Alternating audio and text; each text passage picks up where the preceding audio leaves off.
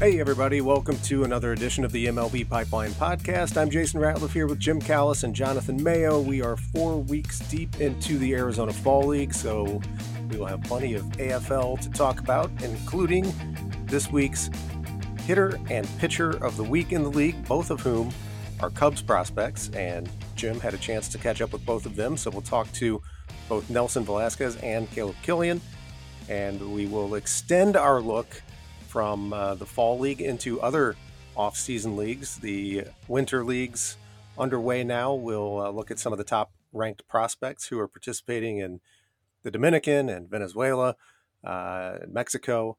And we're going to go a little heavy on the mailbag today. We're going to rely on you, the listeners, to provide yourselves with some content here. Jim, Jonathan, welcome. Jim from Arizona, Jonathan from Pittsburgh. Back home for a couple days. Woohoo! And Jim, you have now been you're midway through approximately your stint in Arizona. You had a wonderful 15-15 Arizona Fall League battle yesterday, which was an interesting one, to say the least.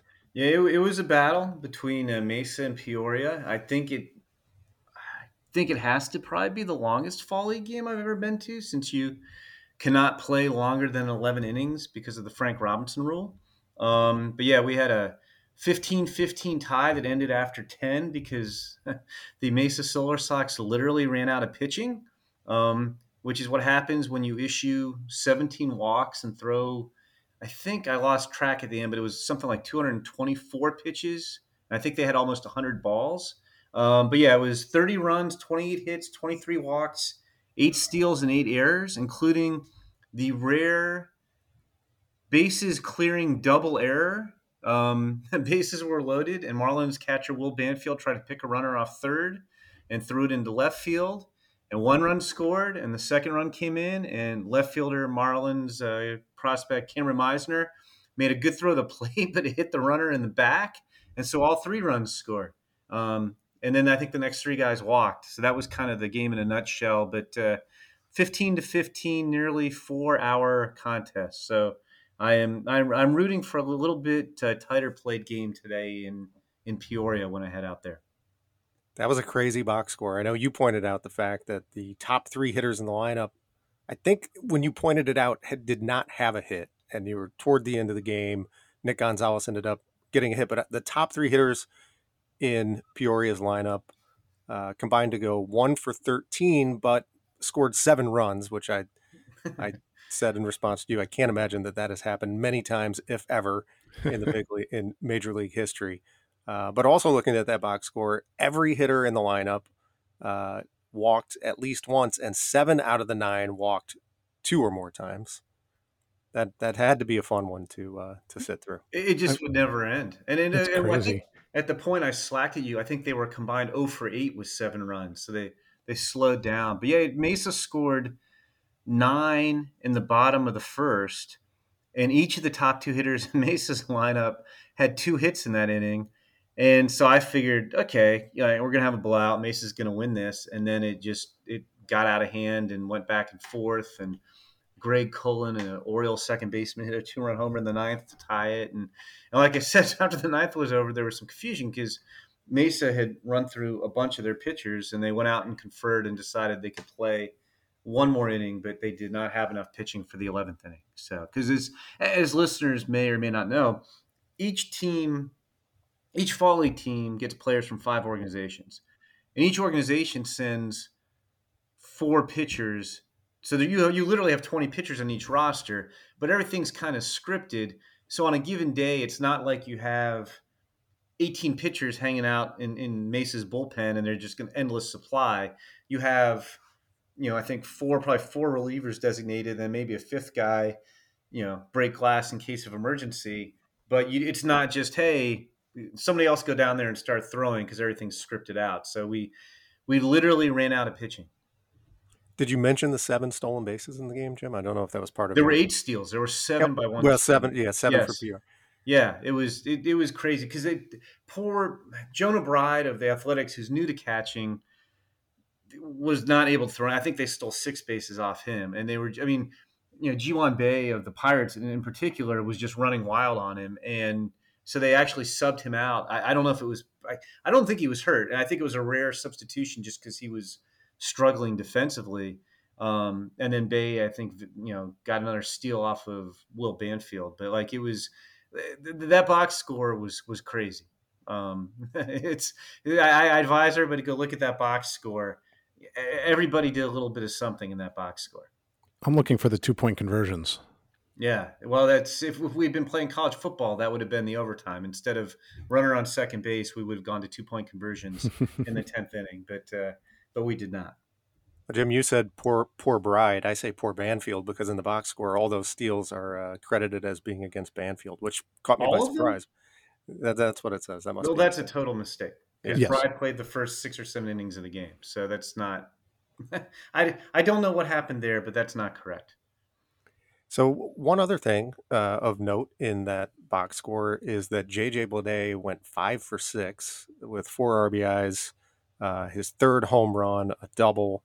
Was it 9 total bases? And for a guy who struggled mightily during the regular season, picked up a little bit toward the end, but he has been fantastic so far in the fall league. He has. I mean, I talked to him after the game, and I mean, he said it's kind of two things. I mean, he started after a terrible season AA. He played better the last 2 weeks of the season. I mean, very small sample size, obviously, but he kind of did some things with his hand and his load and slowed himself down a little bit, and then kind of mentally, he admitted the season snowballed on him, and he kind of calmed himself down, and it's worked well for him out here now.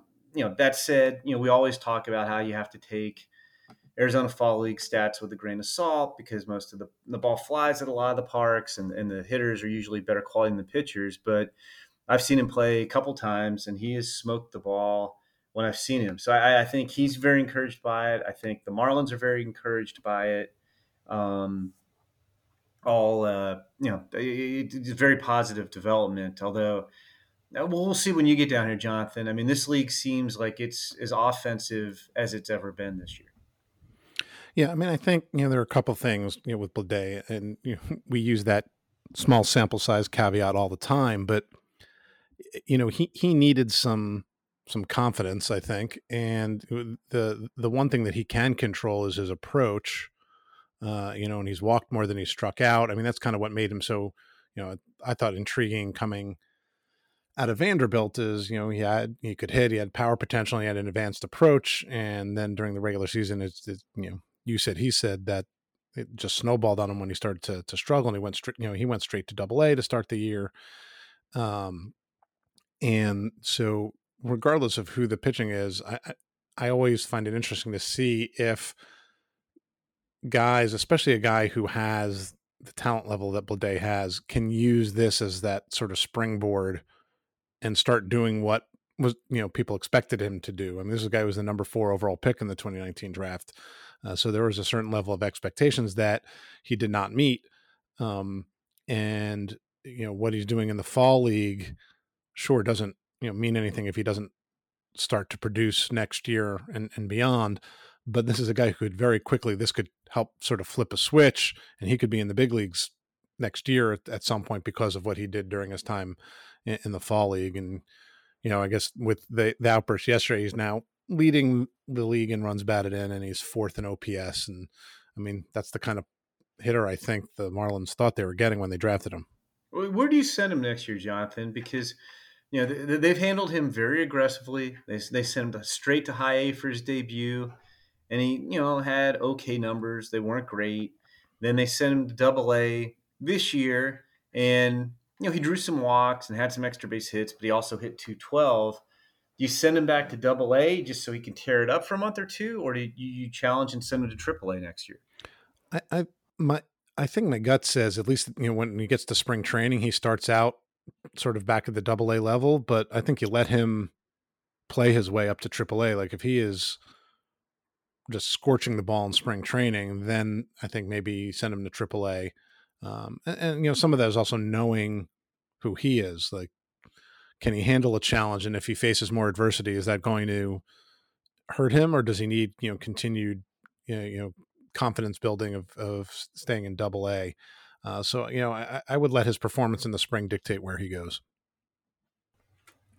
It's been good to see one of the elite prospects there, one of the top 100 prospects performing. Some of them have been, but we've talked about the fact that a lot of the really big names there are gone now, and some we didn't even really see. So Spencer Torkelson was the highest ranked prospect to go to the Fall League. He got off to a fast start, then he got injured. The second highest ranked prospect there, Marco Luciano, has not performed particularly well. The third highest ranked prospect, number 6 overall, CJ Abrams, he was sent to the Fall League. Didn't play initially. I think we heard he was going to be on the taxi squad, but we still haven't seen him. Is he still there as far as you guys know? From what I've heard, yes. I believe I'm going back out to Peoria today, but yeah, I think he was in instructional league. I think he re-injured himself, and they've been taking it slow. But like nobody seems to have any idea whether that means we might see him in the second half of the Arizona Fall League season, or he's just going to work out at Peoria and we'll never see him. Like I don't know what to tell you on that one. And that was a guy who we were all really looking forward to seeing because we didn't see him this year. No, exactly. So after that, as far as the top 100 rankings go, Tristan Cassis, who is there, and we have seen Nolan Gorman got off to a pretty good start as well, but he has missed now, the past couple of weeks, and what are we hearing there? Same kind of unclear whether he has some tenderness in his leg. They're trying to be cautious. Like the Tigers just sent Torkelson home after he slid awkwardly into third because you don't want to exacerbate an injury and have it carry over into next year. So we don't there's no official word, especially on injuries, but if I had to guess, the fact that he's been out this long, we haven't really heard anything, makes me wonder. But they haven't removed him from the roster, and you didn't even mention. I mean, because he never made it here in the first place. But Riley Green, who was number 7 on the top 100, was supposed to be here also, and he got hurt, like a concussion, toward the end of the minor league season, in a collision, and so he never made it here either. So of the guys we originally thought we were going to have here, 4 of the top 6 prospects, 2 of them have departed. 1 has never played a game, and 1 hasn't played in about 2 weeks. The thing with Gorman is, if they want to send him home, he just needs to drive down the street. True. So, he lives right there. So he could be resting and rehabbing at home, and then they could, if they want him to get some more at bats, they can.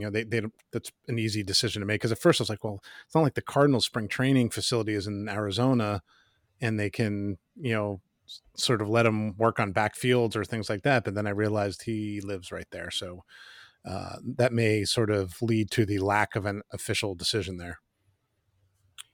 Yeah, we're coming up on the Fall Stars game and should have those rosters pretty soon. And unfortunately, a bunch of those big names will be out. But still, I mean, with the level of talent that is there, the level of talent that you'll see on the field at the Fall Stars game is probably rivaled only by the Futures game, I would say.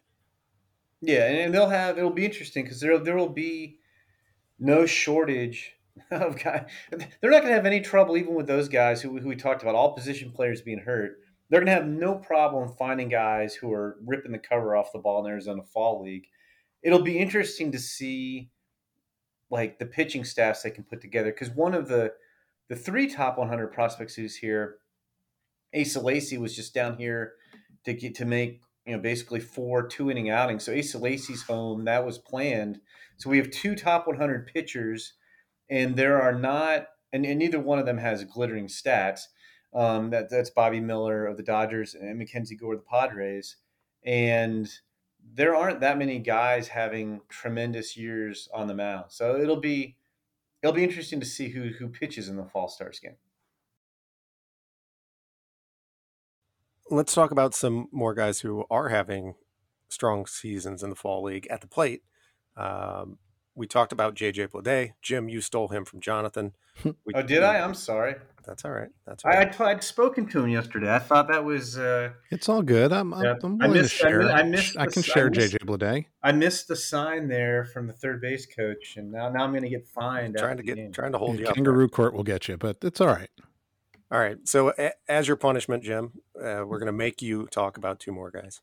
That's fine. Only 2? Come on. Only 2. And don't try to steal Jonathan's Elijah Dunham either. I love Elijah Dunham. I talk to him too. I could talk about him for a long time. I'm at a severe disadvantage because Jim is there, and I haven't actually seen any real Arizona Fall League action in person. So you got to watch the live streams, bit of an edge. Jonathan. You got to watch the live streams. I didn't say I hadn't watched the live stream. Okay. I said I haven't seen any baseball in person. There you go. All right, so Jim, pick one of your 2 guys here. Who do you want to talk about first? Well, I'll talk about Jose Tena because I think he intrigued you, Jason. You sounded very intrigued. I am intrigued by Jose. By Jose Tena, who's down here, one of about 8,000 sweet swinging middle infielders in the Indian system. He's he's only played 9 games, but he's hitting 406. I need to look. I wonder if the league as a whole is hitting about 330 because it seems that way. But he gets overshadowed a little bit in their system because he's not a big name. He's not a big physical guy. He's listed at 5'10", 160. I think he's gotten stronger. He might be more like 5'10", 175. And as we all know in baseball, if you're listed at 5'10", you're probably not 5'10". But in any case, he has tremendous bat on ball skills. He's one of those guys who puts the bat on the ball so easily that he probably needs a little bit more patience. But during the pandemic downtime, when he was basically limited to instructional league, he used his time to get stronger, and he's just a better player this year. He was definitely a hit over power guy coming into the year, and he still is. But I think before, when you're thinking, he might be a 10 to 12 home run guy, now he might be a 15 to 20 guy. He hit 16 home runs in high A, as a 20-year-old. Kind of an average runner, but good instinct, maybe a tick above average, but good instincts on the bases. His arm got stronger during the layoff. So now it's gone from average to solid. And, with his quickness and his baseball IQ, and he's got good hands, I think coming into the year or before the pandemic, if you were projecting him, you're like, this guy might be a second baseman. But now that he's throwing better, you feel better about him staying at shortstop. He's a real interesting guy. I think this guy is definitely going to hit, and he's raised the rest of his game, and he's looked good down here too. So there's, the Indian system. I know I've said this a million times on this podcast. I really think it's an up and coming system. The vast majority of their best prospects are super young guys who have not, 20, 21 years old, who haven't necessarily climbed to the upper levels of the minors yet. But I think in a year or two, we'll be talking about them as one of the better systems in baseball. And did you mention, Jim, did I miss this, that he's among the youngest players in the Arizona Fall League, 3rd youngest? I did not mention that, but he is. I think he's 20, right? I think he turned 20 in March. But yeah, I think the youngest is Marco Luciano. Yeah, that's correct. Who we talked about earlier. But yeah, he's very impressive. And I think he's a guy who the Indians were very confident would be able to handle this assignment. Because like I said, this guy is one of the better, I think, contact hitting prospects in all the minors. And it's not just like a guy who's just putting the ball in play anymore, but he just has really good bat to ball skills. He's only struck out 5 times in 41 plate appearances down here. All right. Now, Jonathan, we mentioned Elijah Dunham. I think it was last week we were talking about a Yankees prospect in the Fall League who's overshadowed by some bigger names in the Yankees system, and that was Austin Wells. And now I think we're going to talk about a Yankees prospect that's even more overshadowed and kind of more buried in that system. Yeah, without question. He's on the top 30. He's in number 24. And, it's an interesting story because he was a draft eligible sophomore in 2019. out of Indiana, and the Pirates took him super late, 40th round. He went back to Indiana, and then we had the COVID shutdown. He hit 390 and an ops over 1,000 in the 15 games he played for Indiana, but didn't get drafted in the top 5 rounds. I think had there been a normal draft, he's a guy who would have gone in, around 6 to 10 somewhere, and as a college performer. But he decides to sign with the Yankees as a undrafted free agent, and it makes sense. He's 22 at that point. If he goes back to Indiana for his senior year, then is he going to get more than $20,000? Probably not. So he goes out in his first full season. He has a good season. Solid approach at the plate. He's always had good plate discipline. Draws a ton of walks. Power shows up a little bit, but nothing earth-shattering. And across 2 levels of A ball, he finishes with an 825 OPS, and he comes to the fall league, and he's been an on-base machine. You mentioned the lack of strikeouts. He's struck out twice in 55 plate appearances and drawn 12 walks. And that's led to a ridiculous 390, 545, 683 line so far. And he has been, a really interesting guy who just, he has good professional at-bats. Jim does the Yankees list, so I'm kind of stealing from his scouting report, but this is a short left-handed stroke with an advanced approach, and there's some power there, and he's an aggressive and smart base runner. He stole 28 bases during the regular season. He's 7 for 7 in the fall league, and he's not a burner. He just kind of knows what he's doing. Left field type. He's played both corners in the fall league, but I think he's a guy who's 23. He turns 24 in the end of May, but he'll go hit the upper levels, and suddenly now he's not super old for his level. Or I think maybe the Yankees have a little more than what they may have thought when they drafted him. Yeah, we or talked didn't draft about. I didn't have time. Or didn't draft him, signed him. Sorry. Yeah, I didn't have time to get into all this in the story, but we talked a little bit about the fact that he was actually kind of heartbroken. He thought he had a chance to go in the top 5 rounds. I mean, he would have been a decent pick as a sophomore if he'd been signable. He lasted till the 40th round because he just wasn't signable then. And so he thought he had a pretty good chance to go in the top 5 rounds, and found out like a day or two before the draft, his agent told him, "I don't think this is going to happen." And he was crushed. But, we talked about this a lot on the podcast last year. I was surprised more guys in his situation did not sign. Now, he was a little bit older. He would have come back at 23, but even the guys who were the 21-year-old juniors in 2020, he got good advice from his agent. He mentioned he knew the minor leagues were shortening teams. He knew he was going to be 23. And his attitude was, this kind of stinks. I was going to go around 6 or 10 and get a bonus in the low 6 figures. Now I can only get $20,000. But he looked at it like, I need to go get my career started. And I think I quote him as saying basically like, if you can play, you can play. And so he wanted to get out there and start playing because that's how you get to the big leagues. And, I wonder, we saw this year was only a 20-round draft after a 5-round draft the year before. I think there was still a number of guys who thought, if we didn't have a pandemic, we would have been drafted in the first, 10, 15, 20 rounds in 2020 who wound up not getting drafted this year. Guys, thinking that they were going to go higher. And I kind of think he made a really wise decision. Look, this isn't what I envisioned, but I need to get my career started. And he went out and took advantage of it. I know that, shortly after that draft, we were tracking the non-drafted free agents who were signing with teams because it was such an unusual situation. Do you guys know off the top of your heads, are there many or any other of those players who are now on team top 30 lists?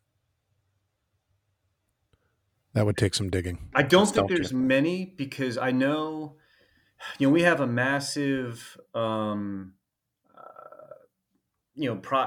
Doc where we track, we have all the top 30 prospects listed in there. And there are only a couple of non-drafted free agents on there. Like I know I have one on Scott Manea on the Astros, who's not part of that that deal. I can't remember, is Cale Emshoff on the Royals list? He might be the only one. I'm looking back at our list from last year. I did a top 10 list of guys who had signed, and Elijah Dunham was number 3 on that list. Right? I guess I did top 15. Elijah Dunham was number 3 on that list, and none of the other guys are on top 30s as far as I know. So he might be the lone top 30 guy on there. I mean, you know what I'm trying to say. Lone 2020 undrafted DFA on the top 30 list. Yeah. All right. And now, Jim, one last guy to talk about here in the Fall League, someone that you really like, and another guy who is pretty deep on his team's top 30 list, and that is James Outman of the Dodgers. Yeah, I do our Dodgers list. Anybody who listens to this podcast, hears me rave about how, not only are the Dodgers just a machine at the big league level, but just I think they do a better job than any team in baseball at developing and maximizing the talent of position players. They also do a really nice job with pitchers too. Their system just keeps producing player after player after player. And, Outman's a guy who I got some good instructional league reports on last season.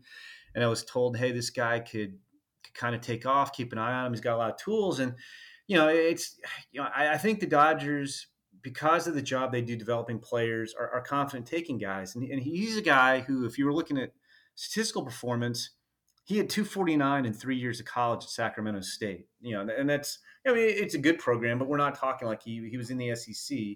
But they liked his tools, so they took him in the 7th round, and he was had some success early in his career, but not too much. He was up and down a little bit.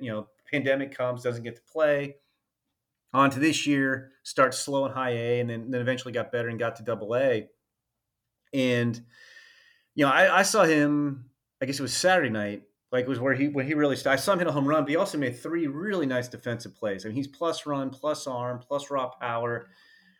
I'd probably go, based on the really good look I got Saturday, I'd go plus center field too. He first batter of the game, hit a drive to deep center. He made a nice, running, leaping catch over his head. He made a diving catch on a soft liner later in the game. And then the 9th inning, in a 1-run game, guy crushed the ball to the wall in left center and pinned him up against the wall, and he made a leaping catch. And it was interesting because I was talking to him after the game, and was just asking about what got him going, because he got off to a slow start this year in high A. And it was interesting because he said almost the exact same thing Elijah Dunham said to me. Elijah Dunham was talking about when he got here, I think the second game he played, he struck out against Craig Finfrock of the Blue Jays, and just felt like Finfrock blew him away. Like he just was all messed up. And he was talking to Justin Foscue on his same team. They share a hitting instructor, and they were talking, and something clicked. And Dunham's like for him, he doesn't need to worry about the pitcher. He needs to slow down and go slow and not be too quick. And then he said it's really helped with his vision at the plate, and he's taken off. And Outman said kind of the same thing when I spoke to him. He said that when he struggled and then he was making some adjustments, his thing was to kind of slow things down and not be too quick. And he was much better at the plate rather than trying to catch up to a good fastball just to go at his speed. So I thought it was interesting. I might have talked to those guys on the same day or back-to-back days. I can't remember. I had a doubleheader on Saturday. But they kind of had the same thing click in their minds, and they really felt like it unlocked him. But Outman, both those guys are interesting. Neither was a high pick, obviously. Dunham wasn't drafted. And I think they have a chance to, at least be major league contributors, if not more. All right. And the, 2 hottest players in the Arizona Fall League, at least last week, in terms of a hitter and a pitcher, the AFL Players of the Week, both Cubs prospects, Caleb Killian and Nelson Velasquez. Jim had a chance to talk to both of them. When we return, Jim will talk to the Arizona Fall League Hitter of the Week, Nelson Velasquez. That's coming up next on the MLB Pipeline Podcast.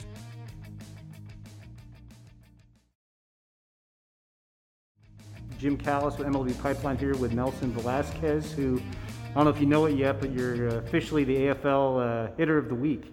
That's what I heard this morning when I came here. Pretty hot week, 4 home runs in 6 games. Well, did you play? I think you played 5 games, right? I don't even think you played all 6 necessarily, but yeah, Yeah, I played the 6th game this week. Okay. Anyway, I was fortunate. I think I saw Mesa play 4 times, and I think I literally saw you hit a home run every time I came to a Mesa game. What's been working well for you out here? Have you had a hot streak like this in the past? Yeah. I used being, as I say, doing the same thing I've been doing from the league on the season, and I just keep doing what I was doing, and it's something that is helping me right now and helping me to stay hot and improves my ability in the field, and it's something that I just keep doing. Yeah, you've been hitting the ball hard pretty much the whole time out here, and you really had a nice breakout season, the best season of your pro career. How did you use your downtime? Obviously there wasn't much baseball in 2020. What did you do during your downtime last year, and how did that help you for this year? Now, over the quarantine in 2020, I never stopped practicing or doing my job. I practice 6 days after week, every week for like a year. That was the quarantine, and it was something that really helped me, like doing my K work, my outfield work with my trainer over there, my coaches, and I just bring what I do over there, I just bring it in here, and something that keep helping me right now. I think Sam Dykstra with our guys talked to you a couple weeks ago, and I think you mentioned you really focused on breaking balls, like you had a pitching machine throwing a lot of breaking balls to try to help you identify them and hit them better. Yeah, because in 2019, I have a pretty good year.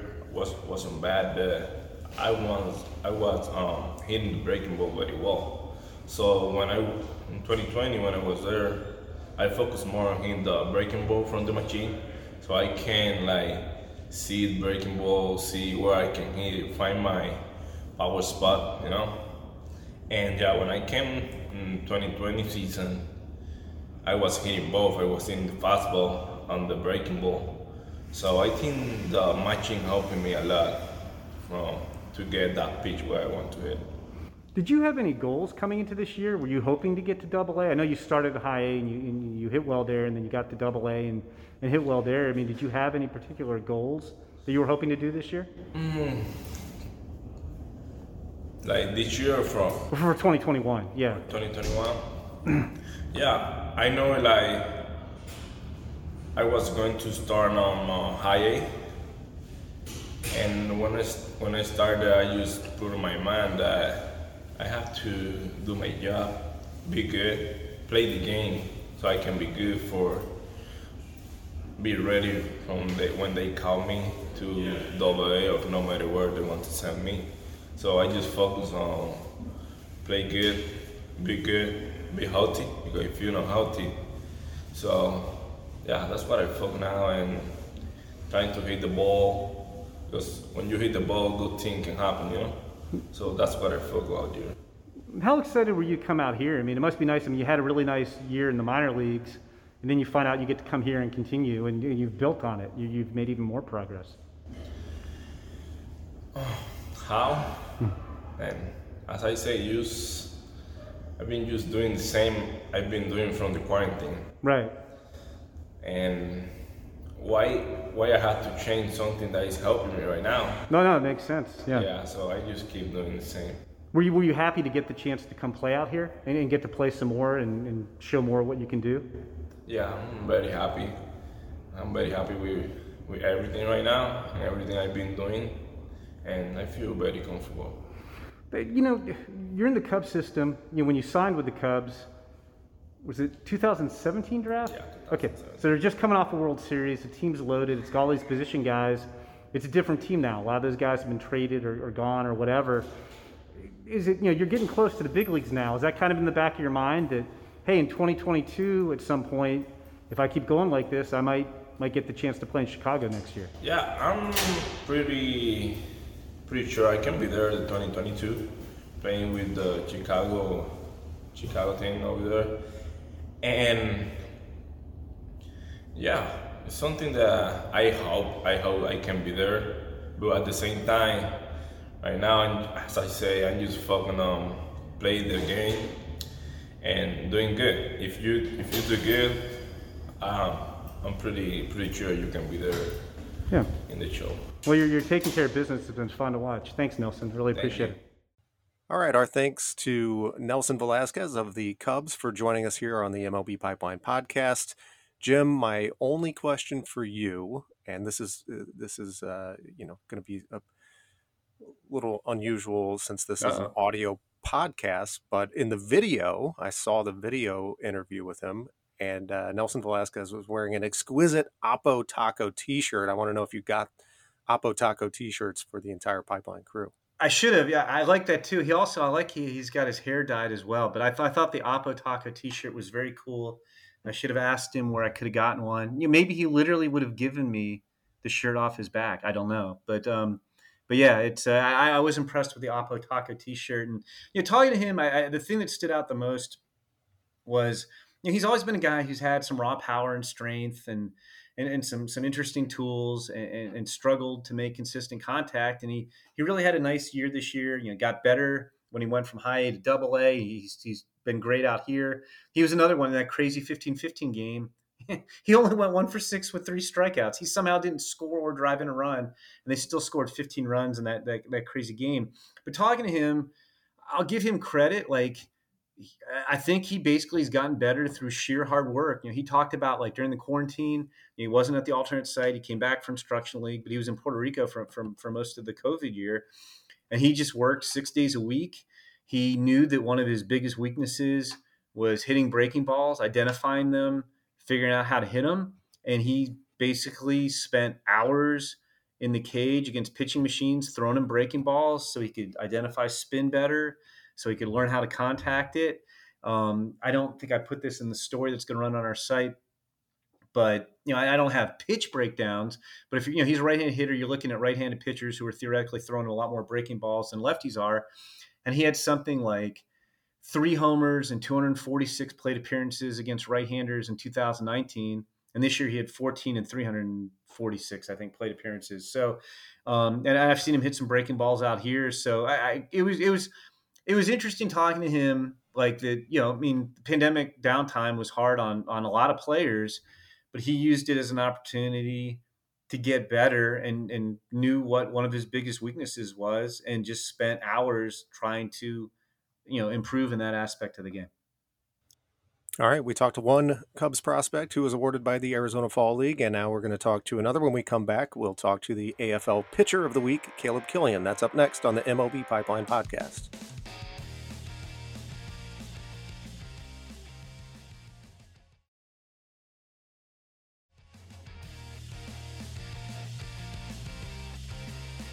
Jim Callis here, MLB Pipeline with Caleb Killian with the Cubs. I still find myself wanting to say Giants, but I've got it down. With the Cubs, our Arizona Fall League Pitcher of the Week for 3rd week of the season. If I remember correctly, I think 3 innings, 1 hit, 6 strikeouts. Now, Caleb, I have to ask, your first outing down here didn't go quite so well. I think you gave up 7 runs and didn't get anybody out. Second one was better, but got knocked around a little bit. And then third one I saw the other day, and you were just locked in. What's been the difference from one outing to the next? Thanks for reminding me. Yeah. That hurt. I just had I don't know. My season got cut short a little bit. I missed the last 3 weeks or so. So just trying to get my arm back in shape. I've been ramping up for this fall league. I don't know what. My velo was kind of down that first game. I didn't know where the ball was going.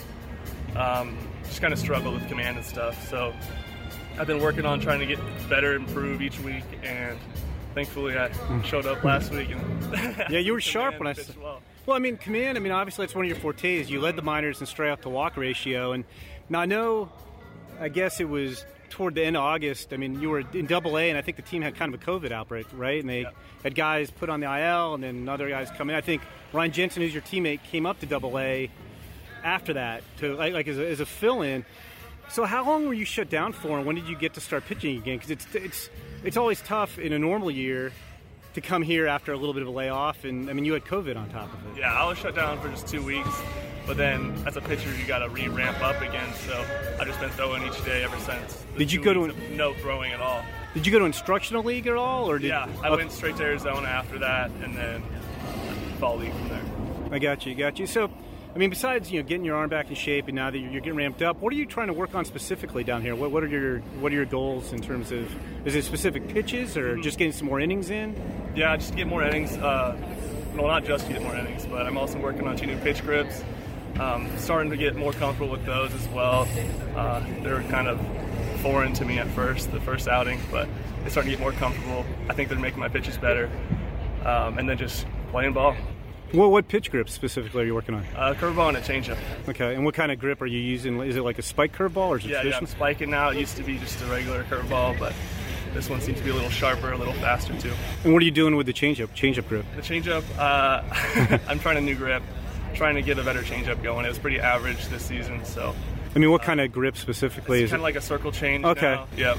So just trying to get that perfected. Yeah, well, I mean, that's kind of the tricky thing about the fall league too. Is that like you some guys who are down here, just getting more playing time in, and you're kind of experimenting too, while you're down here, also. So, what was, this season like? So, obviously nobody had normal 2020.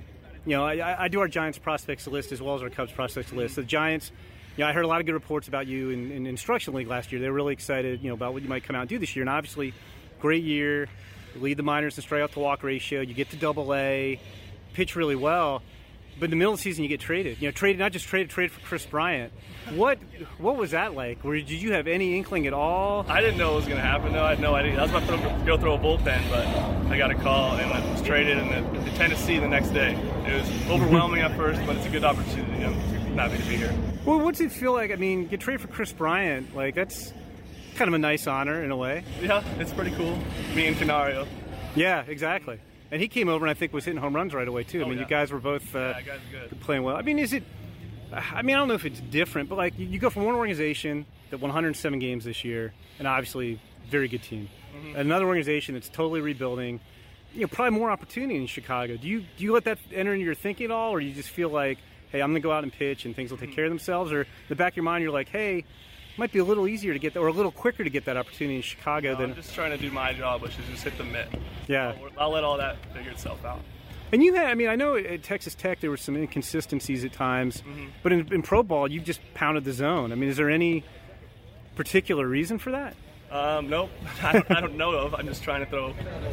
I'm just getting better command, maturing as a pitcher, I guess. Yeah. What have you thought of the competition down here? I know you were in Double-A for a little bit. How does it compare to, say, Double-A competition?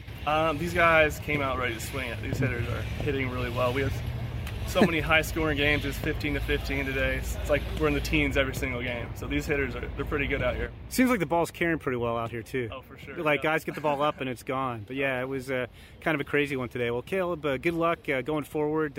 Like I said, I only saw in person the one outing, the 3 shutout innings, and it was impressive that day. So more of that, and hopefully we'll see you in Chicago soon. Thank you very much. Okay, thank you. Welcome back to the MLB Pipeline Podcast. Thanks to Caleb Killian for joining us and putting up with Jim Callis. Nobody likes to talk to Jim. We know that. Jim, you have been doing this Cubs top 30 prospect list for quite a while now. And for years now, the overarching theme to the Cubs top 30 prospects list and their farm system has been what? Hitters, hitters, hitters.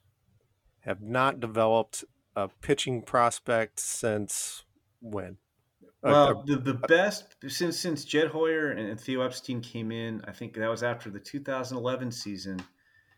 The best pitching prospect they've developed, the most homegrown innings they've gotten out of anybody in Chicago, is Adbert Alzolay, who has won, I think, 7 games, and he's pitched 159 innings in the big leagues.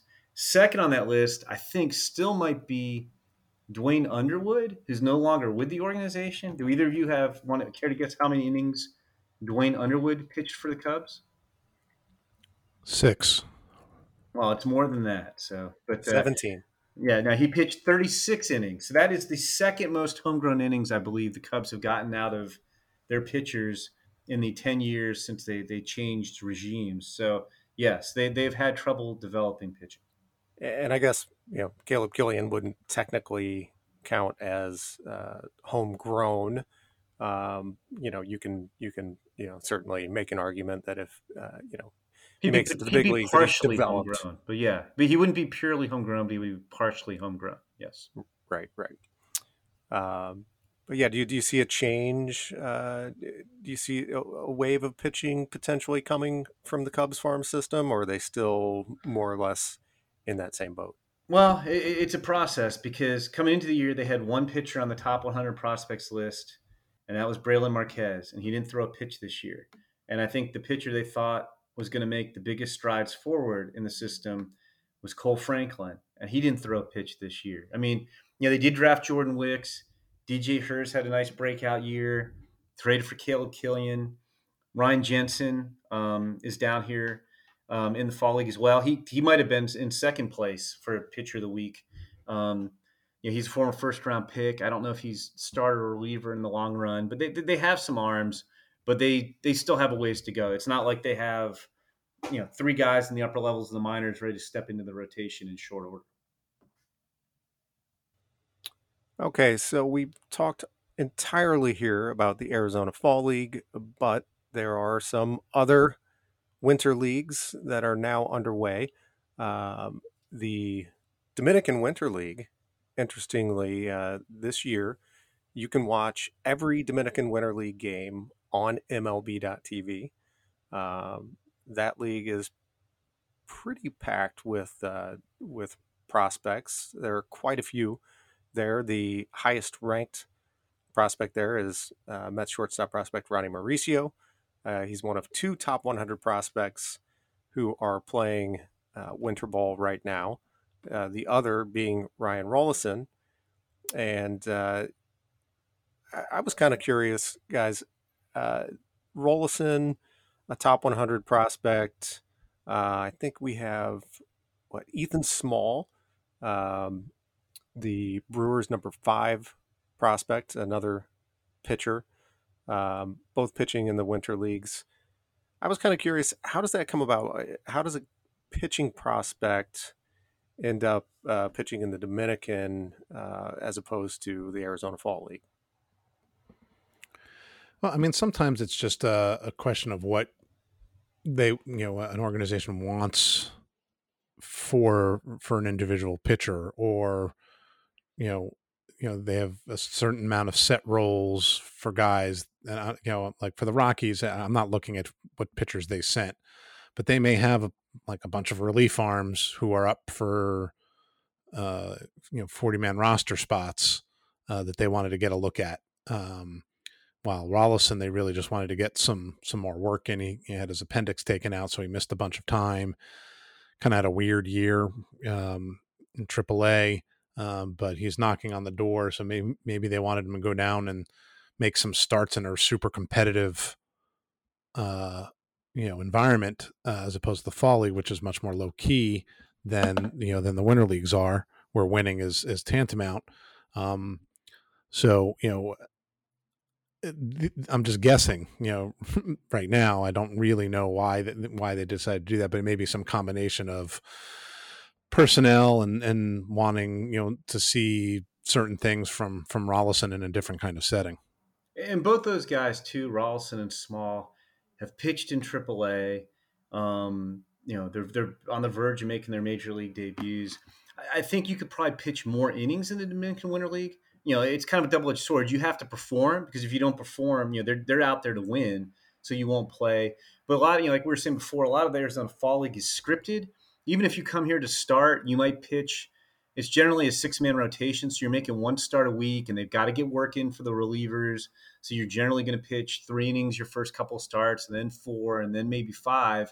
Both those guys, I think, pitched into the 5th inning in their first start. So my guess is maybe there's a little more leeway. Like if you're doing well, you can pitch longer. It's more, I mean, the games are competitive here, but it's more of a, hey, we're trying to win situation than we're trying to, development is paramount situation. So I think that might have played into it too. Some of the other prospects in the Dominican Winter League that you can watch on MLB.tv include Christopher Morel, the Chicago Cubs, Yainer Diaz of the Astros, Eddie Leonard of the Dodgers, Jalen Ortiz of the Phillies, Ronnie Mauricio mentioned, number 53 overall among MLB's top 100 prospects. This was kind of an exciting assignment, I think, playing for Licey. His very first at bat in the Dominican Winter League this year, he hit a monstrous home run. And Jim, I know that this is something that you are always nagging me about, are the players' height and weight as they're listed on the site. And this would appear to me to be an all-timer. As I was just looking at his listed weight, and that's why I laughed out loud. But go ahead. Yeah, he's listed at 6'3" at 166, and if he's 6'3", 166, I don't know. I'm 6'3", 166. I was very curious how you're going to finish that. Yeah, it's well, I mean, as we talk about, and you give me a hard time about like O'Neal Cruz continuing to grow when he was a youngster. Yeah, he was growing like an inch a week. Yeah, but it was every time I talked to him, he was taller. Tristan Casas is a guy who I think continues to grow right now for the Red Sox. He's probably about 6'8". I mean, I'm exaggerating a little bit, but it seems like he grows an inch taller and adds about 10 pounds every time somebody writes a big feature on him. But a lot of these guys, they get their heights and weights recorded when they sign at age 16 internationally. And then some teams are better than others about updating them. And I will go out on a limb and agree with you and say that the 166 has not been updated. I'm going to believe that 166 is a 4-year-old weight. But yes, if you look at the video, and I think we had a tweet of him hitting a home run, I think, or something the other day.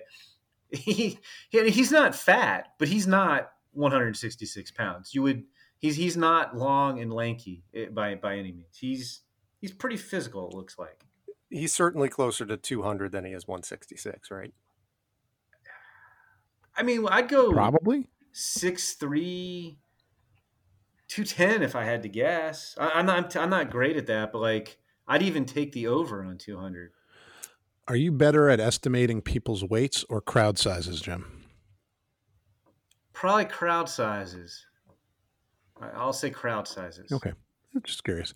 Yeah, I mean, it's funny because, one of the biggest things that comes up with Ronnie Mauricio is, well, is he really going to be able to play shortstop? And I think most people think no. And the change in weight would reflect that. I mean, he is a large human, and it slowed him down. And I think a move to third would be a good look for him. All right. So again, make sure to keep your eye out on MLB.tv. You can go there, and anytime there are games going on in the Dominican Winter League, if you go to MLB.tv, those games will be listed, and you can watch them live right there. All right, let's get to the mailbag. We have several questions. We'll see how many we can get through here. We'll start with our leadoff hitter. This guy is an on-base machine for us. It's Elijah Steven Dunham. D'Alessio. Elijah Dunham is asking us a question? No, not yet, but maybe next week. But yeah, this Steven D'Alessio is our Elijah Dunham. He asks a question nearly every week. Well, he probably asks one every week, and it gets either here or in the inbox on the site, on the website, or both, nearly every week. He asks, has anyone's stock improved enough in the AFL to put in the top 100 prospects next year? Well, I mean, Jim may have a more informed opinion because he's actually seen guys. It's still a little bit early. I want to see how guys finish up. There's one guy who kind of jumps out to me as a possibility, and this is kind of a combination of where they are on the top 30 and what we thought of them and what they've done. And that's Ezekiel Duran of the Rangers. Just because, he showed good power speed combination during the year, needed to work on his approach, and has hit well in the fall league. Granted, he's only played 10 games, but he has shown, a lot of very good things with the bat. So he's the one guy of those who have sort of performed well in the fall league who I could see sort of making the jump. I don't know, Jim, if you had anybody else that you would at least circle with a could be kind of response. Yeah, I will see your Ezekiel and call with another Ezekiel. We'll go double Ezekiel with this answer. I saw Ezekiel. I haven't seen Salt River play a lot, but I saw Ezekiel Tovar. He was actually the guy who hit the ball to pin James Outman to the wall in the ninth inning when he came in relief of David Hamilton, the Brewers. But the one start I got to see with Ezekiel Tovar, he hit a 3-run homer. He stole a base. He made a great play in the hole. And you're thinking, okay, this guy's definitely shortstop. And he's super young. He's got to be, I don't have the list in front of me, one of the probably 5 youngest players in the fall league. Got up to high A at the end of this season. I think he just turned 20 in September, or maybe it was 21 in September. But he was a guy who really interested me. So, like, he might be one. I wouldn't put this guy in the top 100 because I still want to see more out of his bat. But scouts are talking about just kind of the freakish athleticism of Joey Wiemer, Brewers outfielder. He's only played 9 games, but he's having a great fall league too. And he's a big physical guy who can run and throw and has a lot of raw power. I need to see more out of him, but I like your Duran pick, and I think Tovar would be a candidate for that as well. Ezekiel Tovar, Jim, would be the second youngest player in the well, there you go. Nicely done. Okay. Spencer O'Gara at Spencer_O'Gara on Twitter says, assuming next season we see a lot of young pitchers make their debuts, Rodriguez, Green, fingers crossed, Kirby, etc., what names are poised to replace them as the next wave of top pitching prospects? That's a good question because we've talked about this a number of times in recent years, how it seems like, and we have not done this purposefully, we know it's easier to have confidence in hitters and pitchers because of attrition, but the top of our top 100 prospects list is dominated by hitters, and I don't see a next wave. Like if like a bunch of those pitchers are guys who are going to graduate next year. Jack Leiter would be an obvious choice. He was a number 2 pick in this year's draft, but I think I don't see like a younger wave of pitching really coming, to be honest with you. I think it feels like there's a bit of a pitching shortage. Yeah, I mean, looking over like the 2021 draft, I mean, I think there are, some of the younger guys, could they jump onto the top 100? Sure. Could Andrew Painter come out and pitch really well for the Phillies? Maybe, could Mick Abel make a big jump forward in, his second full season? And he didn't, pitch a ton, possibly. They've gone back to back with high school arms. So those are, sort of the two I was kind of thinking of when I saw the question, but I agree. I think when some of those guys graduate, there's a little bit of, of a drop off, and we're going to have to kind of wait and see, what happens. You mentioned George Kirby. The Mariners have done a good job of drafting pitching early on, so they have some.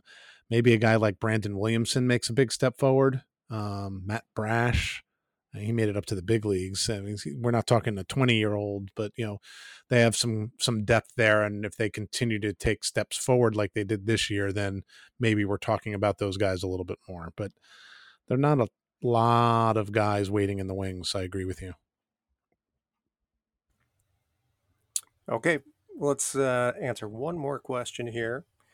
This comes from Generally Manage at Generally Manage on Twitter, asks, biggest AFL surprise, likely completely out of nowhere? Well, just based on performance, I mean, I guess I would go with Nathan Eden of surprise. He's a corner infielder. He's having a great fall league. He's not a top 30 prospect, but just if you're looking at guys who've kind of completely come out of nowhere and have been having a good fall league, he'd probably be the name for me. I mean, he's hitting 439 right now in the fall league. Spencer Horwitz, who's a Toronto Blue Jays first baseman with Mesa, kind of in that same boat as two guys who aren't really top 30 prospects, but are just crushing the ball down here.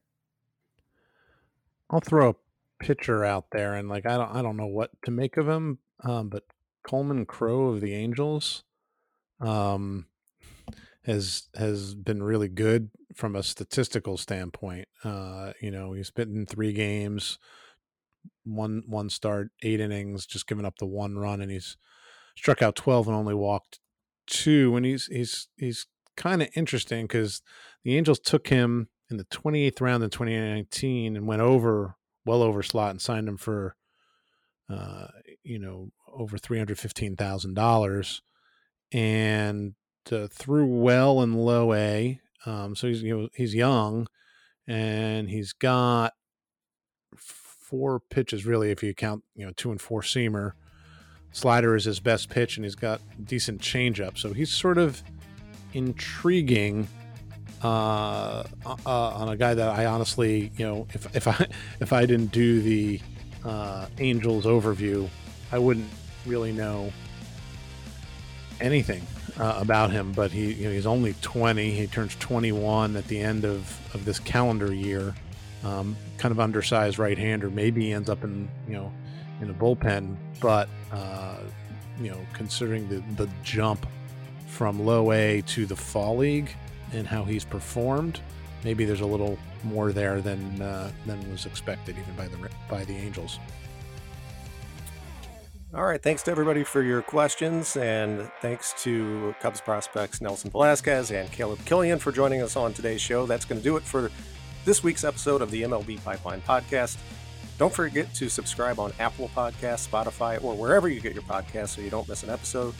If you're enjoying the show or have any suggestions, leave us a rating and a review. Thanks for listening. See you next week.